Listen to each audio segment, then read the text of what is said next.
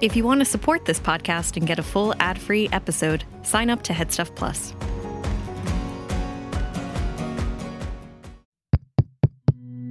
This show is part of the Headstuff Podcast Network. Welcome, gather round the fireside and listen to a tale of Fionn McCool, Cú Cullen, Deirdre of the Sorrows, Granuaille. From giants right down to fairies, of both the drooping and solitary, and close to are sometimes scary. Anything goes by the fireside. Yeah. Fireside, the Puka fireside, the Marrow fireside. Kings and queens fighting heroes, don't you run from the fun, there's no need to hide. Sit by the fireside.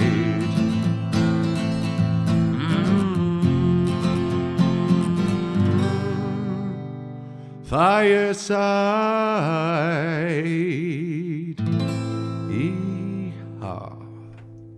Hello and welcome to Fireside, the Irish storytelling podcast. Each episode of Fireside, we take a story from folklore and mythology, we retell it, have a chat about the tale itself and about the craft, the culture and the history of storytelling. My name is Kevin C. Olahan, I am your host and your Fireside Bard. Welcome to episode 168 of Fireside. Today on the Irish storytelling podcast, we conclude another saga. We have the final part of our look at Granuaille, Ireland's pirate queen. This is Granuaille, Death of a Pirate Queen. But before we get down to that, a very big welcome to any new and indeed any returning listeners. If this is your first episode, I would recommend listening to the first episode on Granuaille just under about 10 episodes ago and see what we've been building up to in the last couple of weeks and months as we've been looking at Granuaille and the folk tales around her. And if you enjoy that, head right back to the very beginning, of course, to see what we've been building up to over the last 3.5 years now of the journey of this podcast. And as always, if you're a returning listener, thank you so much for your continued support. Ways you can support this podcast: you can follow me, if you have not done so already, on Instagram at FiresideBard. That's the best place to contact me if you want to message me, anything to do with business or personal or just to say hi, anything like that. That's the place to get me. If you're not on social media, you can get me at thefiresideBard@gmail.com for the same reasons, even if you just want to raise the hand and say hello. Other ways, you can buy my poetry book if you are so inclined and interested. Garden Sea, available from the Headstuff website in paperback form or in Kindle version on Amazon. That is there as well. Thank you so much to those who continue to buy that every week. That means more to me than you'll probably ever know, and I hope you enjoy reading it. Final way is, of course, to support the podcast directly by joining Headstuff Plus at headstuffpodcast.com, where for as little as €5 a month, although you can pay more if you want, you can join and gain access to bonus material, not just for Fireside, but for all of the podcasts on the Headstuff Podcast Network, and more there are of them each and every month. And other than that, if you enjoy it, just tell a friend and keep the fire spreading. Thank you so much. There, we have those out of the way again. But thank you so much. And the story for this week, I'm recording live from Brisbane. I'm still in Brisbane. I'm in a different place in Brisbane. I'm in a Quest apartment underneath Story Bridge, appropriately enough, in Brisbane. It's our last night here. We had a show. I'm still on tour with the World of Musicals around Australia and New Zealand. We had a show in Toowoomba tonight, just under 2 hours outside of Brisbane. We drove back after the show. That was our last seven in a row, 2-show day as well. We're having a great time. An incredible show. Beautiful theatre, the Empire Theatre in Toowoomba. That is the town Geoffrey Rush is from. There used to be, when I was here in 2017, there was a big painting of Geoffrey Rush in the foyer that was not there when we came in today. And I asked them where it was, and they said that it had been removed after refurbishments. So I was very disappointed to not see Geoffrey Rush's portrait again. But incredible theatre, incredible sound, beautiful audience, especially for a Sunday night, which is revealing when I'm recording this. I'm recording this late at night. We have driven back. So what time is it now? It is 20 to 12 here in Brisbane. and I'm knocking out a couple of podcasts, because especially when we're on the road this much, as I've said before, the time to record is few and far between. So I take any little moment of seclusion that I can have to give you your weekly dose of storytelling. But as I'm sure you can tell, I am probably sounding quite tired or deliriously tired. But that, I'm sure, will make for a good episode now. We'll have a bit of crack with it, because this is a big episode. This is the end of our look at Granuaille, which has been one of the most rewarding things that I've had a look at on this podcast. It had been always, since I wrote the theme song, Granuaille was the last, for a long time, was the last person mentioned in the Fireside theme that we had not looked at. Mostly, as I've said many times, it's because she's a real person. She's a historical figure. This is a storytelling podcast. This is folklore and mythology. We don't really deal as much with real people. That's why it was very tenuous when I was looking at Brian Boru and the likes. But Granuaille is a special case because folklore is what has kept her legend alive, because there was numerous attempts, not even to write her out of history, but it seems like it was a conscious effort to write her out of history, but just a lot of cases of her not being reported on at all. And storytelling and folklore was what kept the legend alive, so that later generations could then do a bit of deeper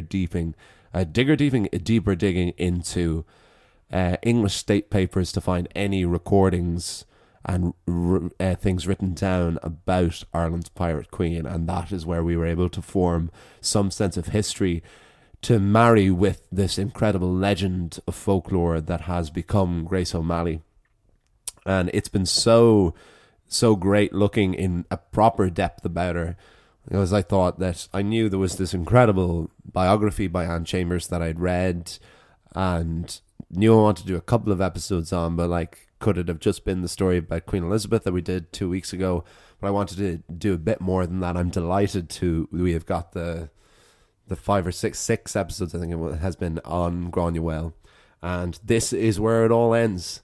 It's no more finite and no more final than the death of this pirate queen. So we'll chat more about it, of course, afterwards. But here we are, the final part: Granuaille, death of a pirate queen, on Fireside.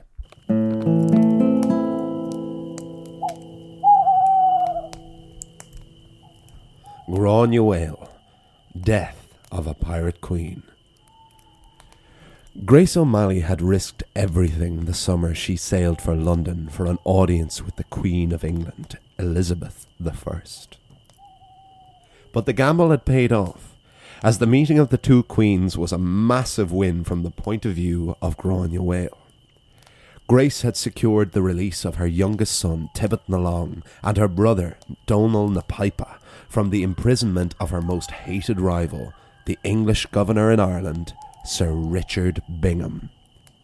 Bingham had, without mercy and with great specific prejudice, persecuted the family of Ireland's pirate queen. Approaching her mid-60s and the same age as Queen Elizabeth, Granuaille had been granted the release of impounded ships and properties and had been given unprecedented freedom to once again maintain the land and sea of County Mayo for the remainder of her life. And her life was not nearly over yet. Sir Richard Bingham was in a serious quandary. He had long lived and ruled in Connacht without the interference of the crown, but now Elizabeth was involved, and Bingham could not ignore the orders of his queen lightly. But Bingham also believed that Granuaille had pulled a fast one on Elizabeth. And what's more, he was right. There are those who considered Grace going over to England to bend the knee to the Queen made her a traitor to Gaelic Ireland. But for one, Gaelic Ireland was not united against England or the Crown. Their quarrels were more often than not with each other, so Granuaille's fight was not with England or Elizabeth, but with Sir Richard Bingham. But even with that said, Granuaille had asked so much of Elizabeth and had been granted everything she requested. But Granuaille had not had to offer the crown anything in return. Usually any request made to the crown would come in exchange for sworn loyalty, the surrender of lands, titles, or heavy taxation. Queen Elizabeth and her highest and most loyal adviser, William Cecil, Lord Burleigh, had taken pity on Granuaille, this little old Irish woman who had come before them. But Burleigh and Elizabeth did not know how capable Grace O'Malley still was. But Sir Richard Bingham did. Bingham had spent his career in Ireland keeping Grace and her O'Malley and Burke families in line. He had personally persecuted, imprisoned, tortured and executed as many of the family of Granuaille as possible because he well knew how dangerous these clans were. It was said that when Grace's son, and now the most powerful remaining male leader of the Burke clan, Tibbet Nalong, was released from Bingham's jail, he had been tortured so severely he could barely stand. So Bingham knew what Burleigh and the Queen did not, that as long as Granuaille could board a ship, she was a vicious foe to English rule in Ireland. Elizabeth's orders that Granuaille be given the freedom to maintain the land and sea of County Mayo was essentially carte blanche to return to her life of piracy. But this time, with the armour of the guise of fighting the enemies of the crown. Bingham had to be careful. He had to bring Grace O'Malley to heel without undermining his queen's orders. The cunning and cruel Bingham was more than up to this challenge to finally rout the reign of this traitorous woman. First, to curtail Granuaille's piracy, Bingham divided his own army so that a group of his own soldiers could accompany Grace's galleys as they took to the sea. This was under the guise of reinforcement, when in reality it was surveillance. Bingham then ordered Granuaille and her son Tibbet Nalong to seize and attack the lands of members of the Burke clan, their own family, whom Bingham claimed were in open rebellion. Granuaille's grandson, Richard Burke, had been acting as a decoy for the growing rebellion up north in Ulster of Hugh O'Neill. Richard returned to his lands where he was attacked by fellow Burkes. His forces fled to the island of Inishkea, where they were pursued and 18 Burke soldiers were massacred. Richard himself and 4 others narrowly escaped with their lives. That Granuaille and Tibbet Nalong played a part in the death of loyal men of their own blood did not sit well with them. Their involvement had been forced, but it shows that Richard Burke and his father, the Devil's Hook, Granuaille's son-in-law, knew that Grace and Tibbet had no choice but to fight, because the Devil's Hook and his son both remained Granuaille's and later Tibbet Nalong's most valued allies. Bingham's final insult was to send his own soldiers into Granuaille's castles and demand that she feed and house soldiers of the crown. This put a financial strain on the Burke O'Malleys that Granuaille could not afford. Grace had been granted freedom by the Queen of England, but was still persecuted by Bingham. She couldn't sail, she couldn't plunder, she couldn't maintain. She was being forced to kill her own blood, and she was being drained of all of her finances and resources. So Granuaille sailed once more for England. She went once more to Lord Burleigh and told him how Bingham was making it impossible for the Queen's orders to be carried out. She asked that Burleigh order Bingham to leave Grace and her family alone. But Grace would not get something for nothing this time. She offered to captain a ship of 100 men ready to fight in any of Elizabeth's wars at a moment's notice. She also offered the surrender of her remaining lands, those of her sons, nephews, and cousins. That Granuaille, now in her late 60s, was still capable of captaining a ship of 100 men, never mind offering to lead them in wars, is yet another of one of the most remarkable aspects of her real-life legend. After consideration from the Queen's Privy Council, Granuaille's request was granted. In her advancing years, this deal with the Crown wouldn't have much ramification for Granuaille herself, but it would greatly for her sons and descendants, ensuring that the Burke O'Malleys survived the imminent collapse of their dear society of Gaelic Ireland. As for Bingham himself, well, in case you think these accounts of Bingham show an unfair bias, there were many other detractors of his ruling of the Connacht Irish without regard for justice or mercy. New charges arose against Bingham, not from Granuaille, but from fellow administrators in Ireland.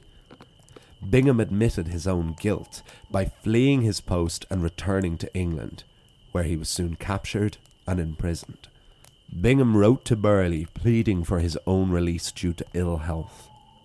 Burghley granted Bingham's release, and when rebellion in Ulster grew desperate, Bingham was temporarily given the command of 5,000 English soldiers to march from England to Ireland.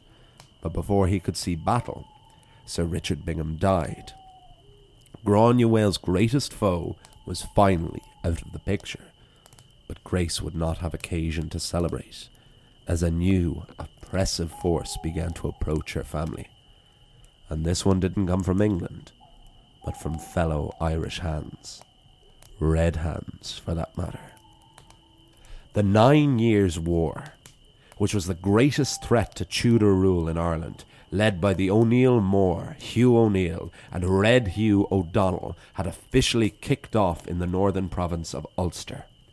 O'Neill and O'Donnell had officially been declared in open rebellion with the English crown following their seizure of the English garrisoned fort of Blackwater, which Tyrone had previously helped the English to establish. A strong confederacy was formed, which wrote dispatches to the defeated and regrouping Catholic King of Spain, Philip II. O'Neill wrote to Philip saying that their cause was an all-Irish one. An easy concept to grasp in the wake of subsequent republicanism on the island, but an alien notion to the disparate and individual clans of Gaelic Ireland. The Confederacy offered the Crown of Ireland to Philip, if he would deliver Ireland from their English oppressors. The race was now on to unite as many Irish tribes and clans under one banner. But the Confederacy's forceful recruitment tactics would cut off one of their most valued allies in County Mayo. Traditionally, under Gaelic law, the O'Donnells of Tyrconnell claimed overlordship of North Mayo. This claim had always been fiercely resisted and opposed by the ruling Burke clan. But now, with the new cause of the Ulster Confederacy, O'Donnell sought to reinstate this claim. He did this by seizing Sligo Castle from the ruling lord O'Connor Sligo, a brother-in-law of Tibbet na Long, thus giving O'Donnell access into Connacht. He sought to further secure this power by forcing tributes from the Burke and other Mayo clans. The final insult came when O'Donnell sought to reinstate the title of the MacWilliam, the most coveted and highest position of power in Mayo, which had been declared illegal by English law. The Burkes, as the most powerful Mayo family, met with O'Donnell after he summoned them to the traditional MacWilliam inauguration site, Russakira. Ignoring the most suitable Burke candidate, O'Donnell gave the MacWilliamship to a puppet leader who held a useful garrison to the Ulster Confederacy and who would obey O'Donnell's every command. This election caused outrage and uproar among the Burkes, who stormed away from the meeting, thus finally alienating completely the Burkes from the Ulster Confederacy. Granuaille and her family were between a rock and a hard place. They were caught between the oppression of Bingham and now the oppression of O'Donnell.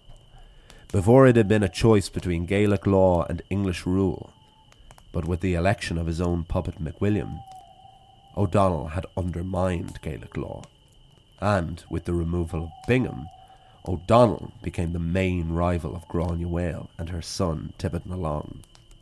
With Bingham finally out of the picture, Granuaille was free once more to return to her life of maintenance by land and sea, and resist the new oppression of O'Donnell, as her son Tibbet was about to emerge as the most powerful and influential leader in Mayo.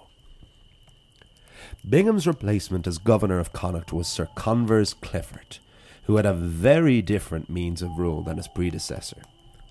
Clifford sought to create allegiance between the Connacht chieftains through negotiation and compromise, not through force, violence and cruelty. He began this by retaking Sligo Castle, which had been seized by O'Donnell, and reinstating its former ruler, Donogh O'Connor Sligo. O'Connor Sligo now introduced Clifford to his brother-in-law, Tibbet na Long, and the other leaders of the Burke O'Malleys. The chieftains were now pardoned by the governor for past offences, were made secure in their lands and given cattle in lieu of the property seized and stolen by Bingham. In exchange, the chieftains offered Convers arrears and tributes, and to serve him against the Ulster Confederacy. Tibbet na Long then emerged as Clifford's most valuable Irish ally, as together they fought and drove O'Donnell's puppet McWilliam back across the Mayo border and back into Ulster. Tibbet na Long, very much the son of his mother, then began to see his own worth, and made subsequent demands to the English Privy Council. Tibbet demanded all of the lands of the McWilliam, pardons for all the members of the Burke family, and the command of his own army. Clifford took these demands to the English Privy Council, who granted all of Tibbet's requests. He was given an army paid for by the Crown, but was entirely at the disposal and discretion of Tibbet himself. This decision to agree to formal terms with the English government was the defining moment of Tibbet na Long's life. He had been born at sea as his mother was defending her galley from Algerian pirates. He had been born into the old custom of Gaelic law, which throughout his life was completely eroded and undermined, now as much at the hands of O'Donnell as the English. So, Tibbet's decision to formally ally with the English marked a decisive transition from Gaelic law to English civil law in Ireland. It ensured Tibbet survived the transition and emerged as the most powerful landowner in all of Mayo. Tibbet na Long, like his mother Granuaille, was a survivor. As for Grace O'Malley herself, at the age of 70, she finally left her life of maintenance by land and sea in the more than capable hands of her children.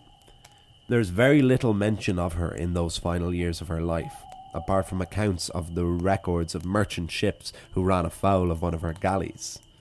Even when Grace herself was no longer at the helm, her presence was felt. It is thought that Grace O'Malley, Granuaille, Ireland's pirate queen, died in her beloved fort of Carrickahowley Castle, overlooking her dominion of Clew Bay. She was said to be about 73 years old. An astonishing age for anyone in the 16th century, never mind a woman who had spent her life on the harshest environment, the sea. Grace probably lived to hear of the death of Queen Elizabeth I, her enemy turned ally, one who she had far more in common with than not. Granuaille also would have lived to hear of the defeat of O'Neill and O'Donnell at the Battle of Kinsale in 1601. The 9 Years' War had been the strongest fight against the English in Ireland up to that point, and their defeat would lead the O'Neills and the O'Donnells to leave Ireland for mainland Europe in an event known as the Flight of the Earls, which marked the final nail in the coffin and the end of Gaelic Ireland. But Granuaille died knowing that her family was safe, prosperous and secure, free from the oppression of the English and other Gaelic chieftains. The Burkes and the O'Malleys would survive, and Granuaille's legacy was secure. And with that comes the close of the legend of Grace O'Malley, the daughter of a petty Irish chieftain, who rose far and away above her station as a woman in the 16th century of Ireland, devoted her life to plunder and bounty on her beloved dominion of the sea.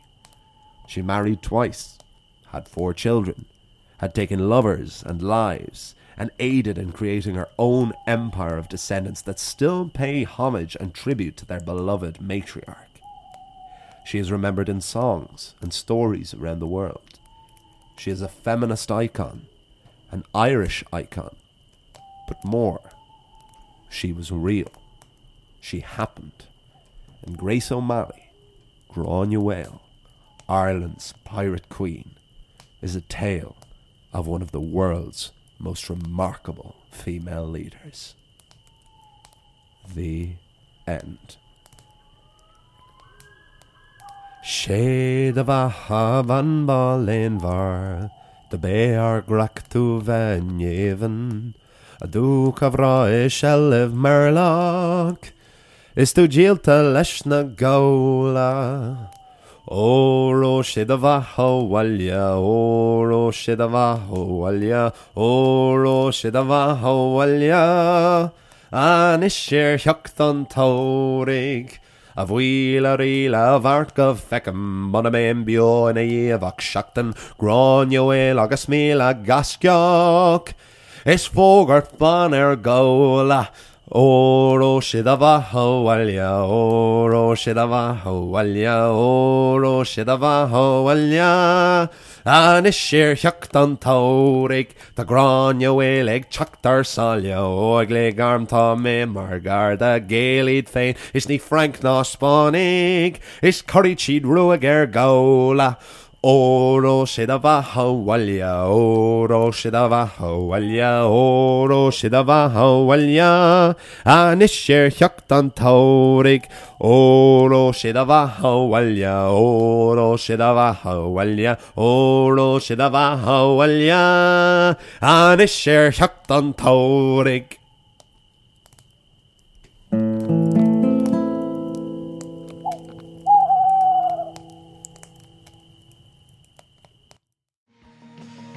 I Know That Face is a movie podcast on the Head Stuff Podcast Network, hosted by me, Stephen Porzio. And me, Andrew Carroll. Our show is all about character actors. The type of performers you'll see pop up in supporting roles in blockbusters. The type of people you know the faces but not the names. Each episode we pick one particular character actor and discuss a couple of their movies, shining a light on the performer's career while giving listeners plenty of movie recommendations. So the show is a must for cinema lovers. Subscribe to I Know That Face wherever you get podcasts and follow us on Twitter at I Know That Face P1.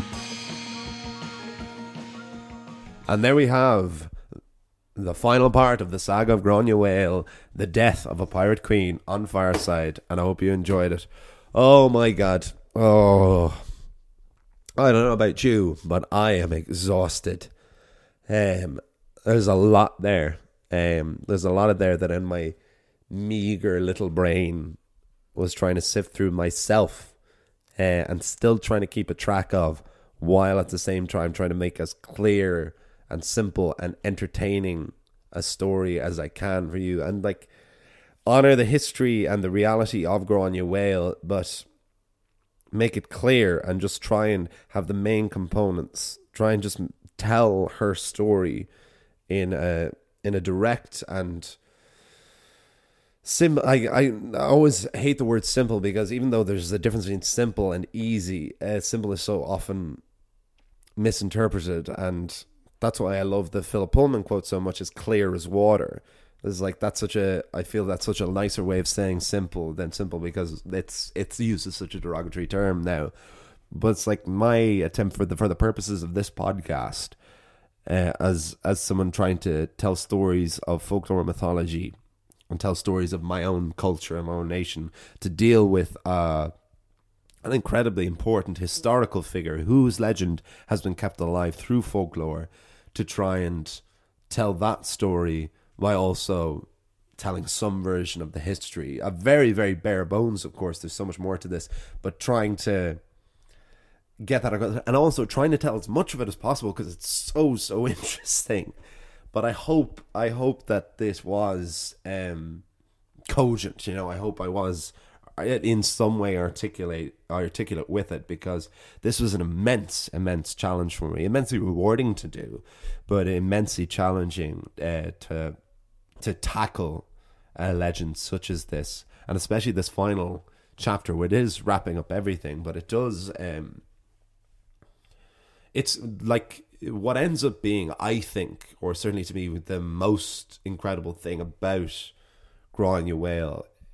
And you can take your pick of anything, of like where she was from, the fact that she was a woman, the fact that she was a pirate, the fact that she met with Queen Elizabeth, the fact that she led men in battle throughout her entire life, the fact that she lived till she was 73, the fact that she was captaining ships until she was 70, the fact that she led a dynasty that created an empire, the fact that her son survived throughout and to create this incredible line.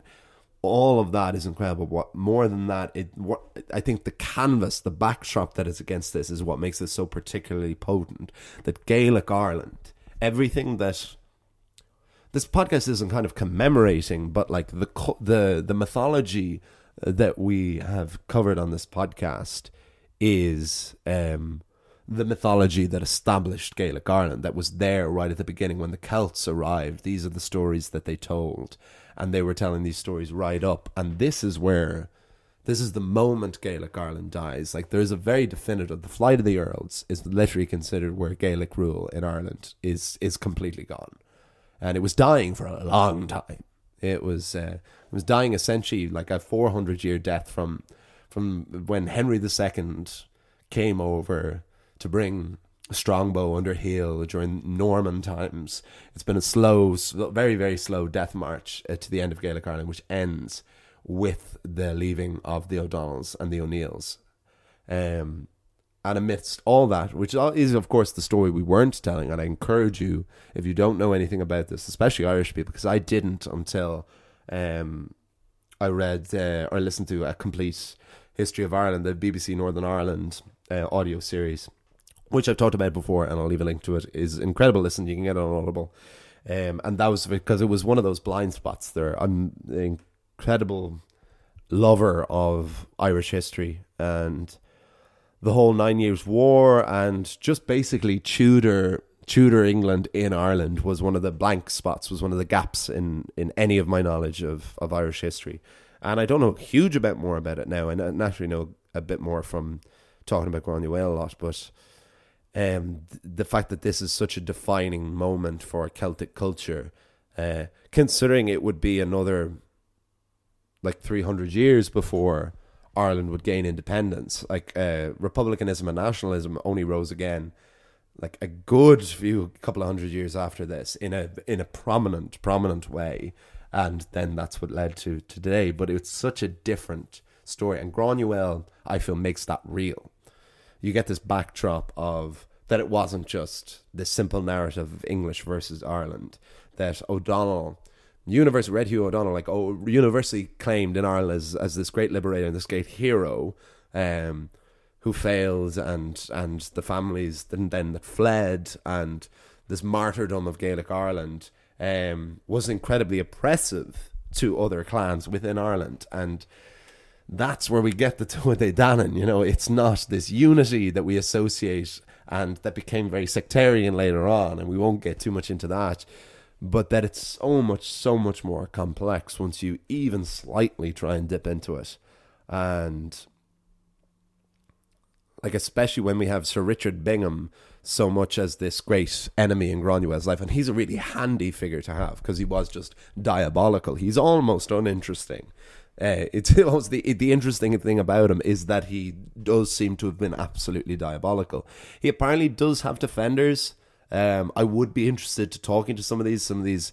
I'd say there's a few great theses and dissertations on Sir Richard Bingham. Theses, I'm sure, thesi. You can tell I'm not an academic. On that pretty much universally hated guy. But it is it's very clear by most historians and most scholars that Bingham was a bad dude. He was a cruel guy, and was not liked by anyone English or Irish. So he's a really handy figure to have as this enemy. But then it becomes more interesting when it becomes about the Ulster Confederacy and about this idea of liberating Ireland from England and offering it to the King of Spain. There's honestly too much to go into that I won't. If people are interested, let me know. I will, maybe in a bonus episode that could talk a bit more about this, about the history behind it. But that's naturally where our look at Granuaille in an official scripted way comes to an end with her death. But there's so much else around this. It's just such an open-ended conversation. It just has my mind racing now. I'm trying to even think of any way you could round it together. I suppose also, let's just get back to the woman herself. And I cannot pay enough dues to, again, Anne Chambers' book, Grace O'Malley, Ireland's Pirate Queen. Please, everybody read that. If you've listened to these episodes and you haven't done so already, please read the book. It's one of the best historical accounts I've read. Taught me genuinely so much about a figure I'd always wanted to know about. And as always, the folklore and the stories are what get you into it. They're what got me into it. But then the history, the reality is always so much more interesting. And that's, I suppose, what's ultimately interesting about the fact that folklore is what kept Granuaile's legend alive for the couple of 100 years when she was essentially written out of history. But it's the fact that that legend endured that allowed the interest to come back, that now we know exactly who she is. But it's folklore serving a purpose, and then ultimately yielding to history. So it's a humbling thing for this kind of podcast. I'm going to start talking. I'm talking absolute shite here, but it's great. It's really great stuff, and I've loved doing it. And the final thing I'll say is I'll talk about the song. For anyone who doesn't know, that was O Roche de Vahawalia, which is one of the oldest and most potent and most important Irish folk songs, and later rebel songs. In the 20th century, that became a very potent song of Irish republicanism, which it wasn't initially intended to be, as you could clearly see from hearing about Granuaille herself, and her fight was not with the English, but it was very much used as a potent, because it's in the Irish language, actually, and it is this story of independence and this fight against this foreign enemy. But just to give like a translation of what those lyrics were, so like Oro was this sailing chant, it's like welcoming back. So Oro She de Vahawalia is essentially saying welcome home. So it's welcoming sailors back from voyages at home. But a crude translation that you can find on Wikipedia is, "Hail, O woman who was so afflicted. It was our ruin that you were in chains. Your fine land in the possession of thieves while you were sold to the foreigners." And so that's She de Vaha van Balin var de Bear Grek to Van Yeven. The Duke of Roy Shell of Murloch is to Jill to Lesh na Gaula. And then it's Tá Granuaille ag seachtar salia óglaigh arm tá mé mar gar the Gaeliad féin is ní Frank nó Spánig is Crishid Ruag Gaula. Grace O'Malley is coming over the sea, armed warriors as their guard. Only Gaels are they, not French or Spanish, and they will rout the foreigners.